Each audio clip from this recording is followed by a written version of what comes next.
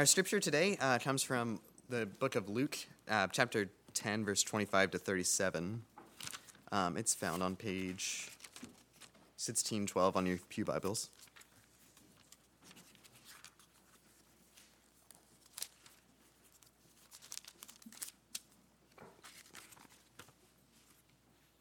It says, "On one occasion, an expert in the law stood up to test Jesus. 'Teacher,' he asked, 'what must I do to inherit eternal life?' 'What is written in the law?' he replied. 'How do you read it?' He answered, 'Love the Lord your God with all your heart, and with all your soul, and with all your mind, and with all your strength. And love your neighbor as yourself.' 'You have answered correctly,' Jesus replied. 'Do this and you will live.' But he wanted to justify himself, so he asked Jesus, 'And who is my neighbor?' In reply, Jesus said, 'A man was going down from Jerusalem to Jericho, where he fell into the hands of robbers. They stripped him of his clothes, beat him, and went away, leaving him half dead. A priest happened to be going down that same road. When he saw the man, he passed by on the other side.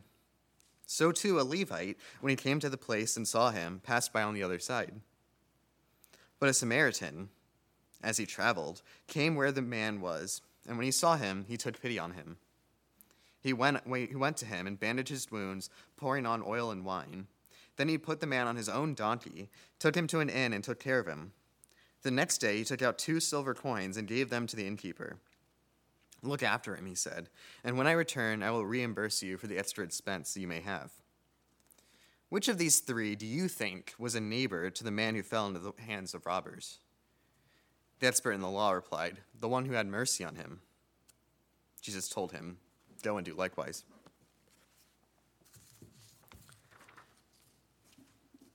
When I was a wee lad, I really enjoyed learning about history. The public library near me had this series of books that was a biography of every single president, and I read every one of them. I learned a whole lot about the Revolutionary War, and my dad took me to visit all the Civil War battlefields around here. I thought about history all the time, and not many people my age were all that interested in history like I was. So it made me feel special. In elementary school, though, we started to learn about history in 3rd grade. And I remember being kind of annoyed that history was being taught in class, not because I didn't enjoy it, but because now everybody was learning the same kind of history that I had been learning about for a long time. And all of a sudden, the kind of knowledge that I had about history from watching the History Channel and reading books and visiting battlefields wasn't all that special anymore. I didn't like that other people were learning about history because that meant that I wasn't the only one anymore. I liked feeling special and exclusive. The Jews during the time of Jesus were God's special chosen people, and that was the most important part of their identity. For half a millennium, they were persecuted by one empire after another, but they persevered because they knew that they were God's special chosen people, the one hope for the world. And if they served God well, they would be rewarded in this life or the next. Being God's special chosen people was a huge deal for the Jews during this time. Now the lawyer asks, "What must I do to inherit eternal life?" And the text says that he was trying to trap Jesus with these words. Now, in ancient Judaism, inheriting eternal life was something that only the Jews did. The idea was that if you were a really good Jew and you kept the law, and you made sure to keep its commandments, even if people resisted you, then you would be raised from the dead in the age to come. But there's no real mention of Gentiles or any non-Jews having that same experience. God has chosen Israel as his special people. And if you embody what it means to be an Israelite, then you will inherit eternal life and the resurrection at the end of this world. So the answer that the lawyer gives is a good one in this context. How do you inherit eternal life? You don't only have to be a Jew, you have to act like a Jew. You have to perform the most important commandments that God gave in the Torah, so that everyone sees that this is what it looks like to be a Jew. On the other hand, Jesus has been saying some very scandalous things lately. He's been saying things that might lead you to believe that it really isn't so much about whether you're born a Jew, as much as it's about whether you act like you belong to the people of God. It's about whether you live as if God is really your father, not about whether you belong to a certain ethnic group. He talked about how even non-Jewish cities would have repented if God had revealed what had been revealed to the Jewish people in this chapter. He said that his family wasn't anybody who was born into the Jewish people, but whoever hears the word of God and does it. For the Jews, that was really scandalous. They understood themselves as God's special chosen family. They felt they would always be God's special chosen family, and nobody else would ever have the relationship that God had with them simply by virtue of their own birth. But Jesus seemed to be saying that there are plenty of people who can have just as special a relationship with God, even if they weren't born Jews. In fact, as we'll see, he was saying that it is the fulfillment of everything that the Old Testament has hoped for.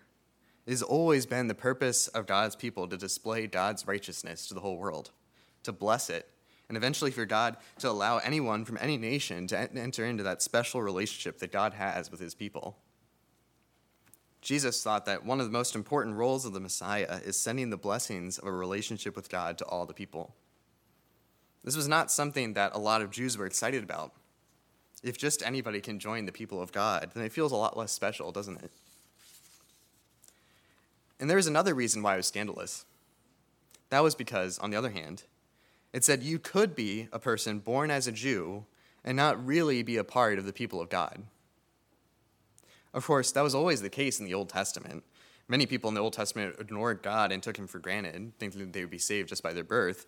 But that was never the case. It was always uncomfortable for it to be pointed out, and Jesus was pointing it out. They didn't like that he was pointing it out. So when the lawyer says, you must love the Lord your God with all your heart, and with all your soul, and with all your mind, with all your strength, that's perfectly in line with what Jesus was saying it took to have eternal life. Jesus was saying that if you follow God and do what he says, you're his child, whether you're a Jew or not. So Jesus agrees. Everything he was saying was perfectly in line with the Old Testament and with the Jewish tradition, even if it was inconvenient. But the way that Jesus says it and the way that the lawyer meant it are very different. The lawyer wanted to highlight that Jesus believed that even Gentiles could love God and love their neighbor, and even they could get eternal life. The lawyer thinks that Jesus is trying to weasel out of this question, like a politician who's asked a really important and controversial question and then goes on talking about like freedom and stuff like that. But the lawyer wants Jesus to straight out admit that he wants even Gentiles to experience a relationship with God, and then he thinks everybody's going to leave him. So like a good lawyer, he asks Jesus a question that's meant to trap him in his own words. Yeah, well, who is my neighbor? And Jesus gives the lawyer far more than he even bargained for. Long story short, the Jews hated the Samaritans more than any other ethnic group. And the Samaritans hated the Jews too. And it wasn't for nothing. The Samaritans believed that they were God's special chosen people, and that the Jews had stolen the title of God's people from them. They thought the whole Old Testament was just Jewish propaganda against the Samaritans. When the time came for the invasions of the Holy Land, the Samaritans always joined in with the invaders against the Jews. And there's still bad blood between the Jews and Samaritans even today. If you look at the map on the screen, you'll see that there were 3 different routes for a Jew to go to Jerusalem in the ancient world from Nazareth. There's a direct one, which was the fastest one, which is the white one in the middle. But no good Jew would ever travel that path because they would have to pass through Samaria and encounter Samaritans. In fact, we know from the context in this gospel that Jesus actually was on this white road that passes right through Samaria. He had no problems with doing that. We can read about when Jesus passed through Samaria and was rejected by them in Luke 9:51-55, which is like right before this. But apparently Jesus still bore no ill will toward them anyway. And then there was this one path here in the green. But that was a really dangerous path, and you would never be caught dead on that path during certain times of the year. And then finally, there was this red path. The red path where you would pass through Jericho, go around Samaria entirely, and then finally end up in Nazareth. You'd have to cross the Jordan River twice, and you'd have to go up and down a whole bunch of hills. And you'll notice that in this passage, the person who was hurt was passing on the road from Jerusalem to Jericho. Like a good Jew, he was making sure to avoid the Samaritans on his way to wherever he was going. So this good Jew is beat up and left for dead, which wasn't terribly uncommon on this path because there were lots of hills and places for thieves to hide. Now, a priest and a Levite happen to pass by where he's laying. And this is important because a Jewish priest and a Jewish Levite are exactly who this lawyer would have considered a neighbor. They're the most Jewish of all the Jews. They're exactly the kinds of people who would have inherited eternal life in his mind. But they pass on by. They probably were keeping their distance. They might have thought this guy was dead, and if they got close to a dead body, they would be made unclean. They'd have to wash before the next time they do their duties. It would be a big hassle, so they pass on by. But now a Samaritan passed by. Remember, everyone hates the Samaritans. In fact, this guy has been left half dead, is probably taking this route to Jericho specifically to avoid the Samaritans. For the Jews, there's no such thing as a good Samaritan. They are all evil because they all actively hate the Torah and the Old Testament. The Samaritans just one chapter ago rejected Jesus and made sure he wouldn't be allowed to stay with them. But this Samaritan goes out of his way to make sure that this guy, who probably hates him, is okay. He not only brings him back to civilization, but makes sure, at his own expense, that he's taken care of and that he survives. Now, the Samaritan didn't even think twice about it. Jesus didn't say anything like, the Samaritan thought, this is my mortal enemy, should I really help him? Or, this is going to be a big hassle, but I guess I'll do it. No, all Jesus focuses on is what the three people did, not forget about their motivations. He doesn't explain why they did it, because for Jesus, that didn't matter. At the end of the day, you can make whatever excuses you want. All that matters is, did you act like a neighbor or not? Did you take care of the guy who really needed it? Did you fulfill your duty? Did you act like what God had envisioned Israel to act like in this world? The priest didn't, the Levite didn't, but the Samaritan did, and that's all that matters. Finally, Jesus asks, who acted like a neighbor here? Who acted like they were a part of the kingdom of God? And who took any excuse possible not to do the right thing? And the answer is completely obvious. The Samaritan acted like a neighbor. But the lawyer can't even bring himself to say that. Read what he says in verse 37. It would have been a lot easier and more natural for him to say, the Samaritan acted like a neighbor. But instead he says, the one who showed mercy. He wasn't about ready to give credit to even a fictional Samaritan. But again, even in conceding begrudgingly, he highlights one of the most important parts of this parable again. Through the kingdom of God, this Samaritan is no longer reckoned as a Samaritan, but as the one who showed mercy. He has been transformed. And now all that matters is what he did, not who he was born to. And the priest's and the Levite's identity has nothing to do with anything except that they refuse to show mercy. That's who they are. One of the key things that Jesus is trying to say with this parable is that the law is simple. You shall love the Lord your God and love your neighbor as yourself. This lawyer, on the other hand, is really interested in the small minutiae on the outsides of the law. He wants to focus on the really complicated stuff, and is totally ready to look down on Jesus because he doesn't talk about all kinds of weird, complex stuff in the law. I'm sure this lawyer has spent a ton of time reading and meditating on the Torah. He's respected in the society, and everybody loves him. It's all a credit to him. But there's an incredible danger here that he's missing, and something that I think we can miss too easily, too. For this lawyer, all his studies on the complexities of the Torah has actually made it harder to follow it and not easier. You might see something like this in your own lives. We all know people who like to keep things simple, and they tend to do what they think is right, and they don't get bogged down by all kinds of theory. They do the right thing because they know it's the right thing. They're neighbors. We probably have also seen some people who think that they're really super smart and try to make everything complicated. And then once they feel like they made everything complicated enough that nobody can understand their thought process, they just do whatever they want. This is a far greater danger for people who see themselves as experts than for people who don't. It's a huge temptation for people like this lawyer who know a whole lot about a whole lot of stuff. It's an incredible temptation that many people don't even recognize in themselves, that they can look down on people who don't quite have as much education as ignorant and backward, even if those people are totally right. These people really do think that everything is complicated, but happens to make it so they can do whatever they want. In a culture that idolizes intellect and expertise, it's really easy to refuse to listen to someone if they don't have the right degree by their name. But Jesus said just before this passage, "I thank you, Father, Lord of heaven and earth, that you've hidden these things from the wise and understanding and revealed them to little children. Yes, Father, for that was your gracious will. All things have been handed over to me by my Father, and no one knows who the Son is except my Father, or who the Father is except the Son, and anyone to whom the Son chooses to reveal him." The lawyer asked, "Who is my neighbor?" trying to get a free pass to not be a neighbor to as many people as he feels like. Jesus simply says, "Who cares? Just act like a neighbor." The law is simple. Do what it asks you to do. Love the Lord your God and love your neighbor as yourself. And God has written that law on our hearts. Look, there's some complicated ethical questions out there, but how many of them do we actually deal with on a day-to-day basis?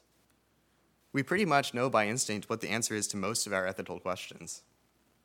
And the more we follow our instinct that God has given us about what the right thing is, the more we'll understand what God's will is.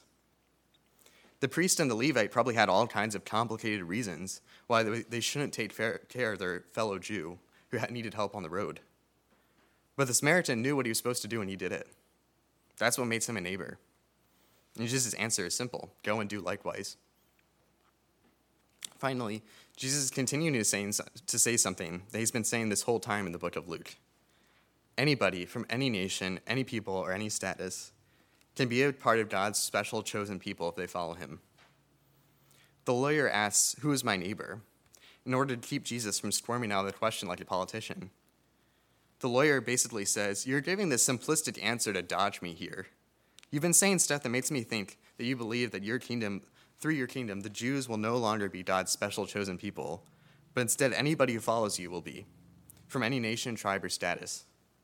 So it's best that you own up to it now." And Jesus does own up to it. In fact, even more than the lawyer could have imagined. Jesus is saying, yes, anybody who does the will of my Father in heaven is a part of the special chosen people of God. And yes, that includes people who aren't Jews. In fact, it includes the people that the Jews hate the absolute most.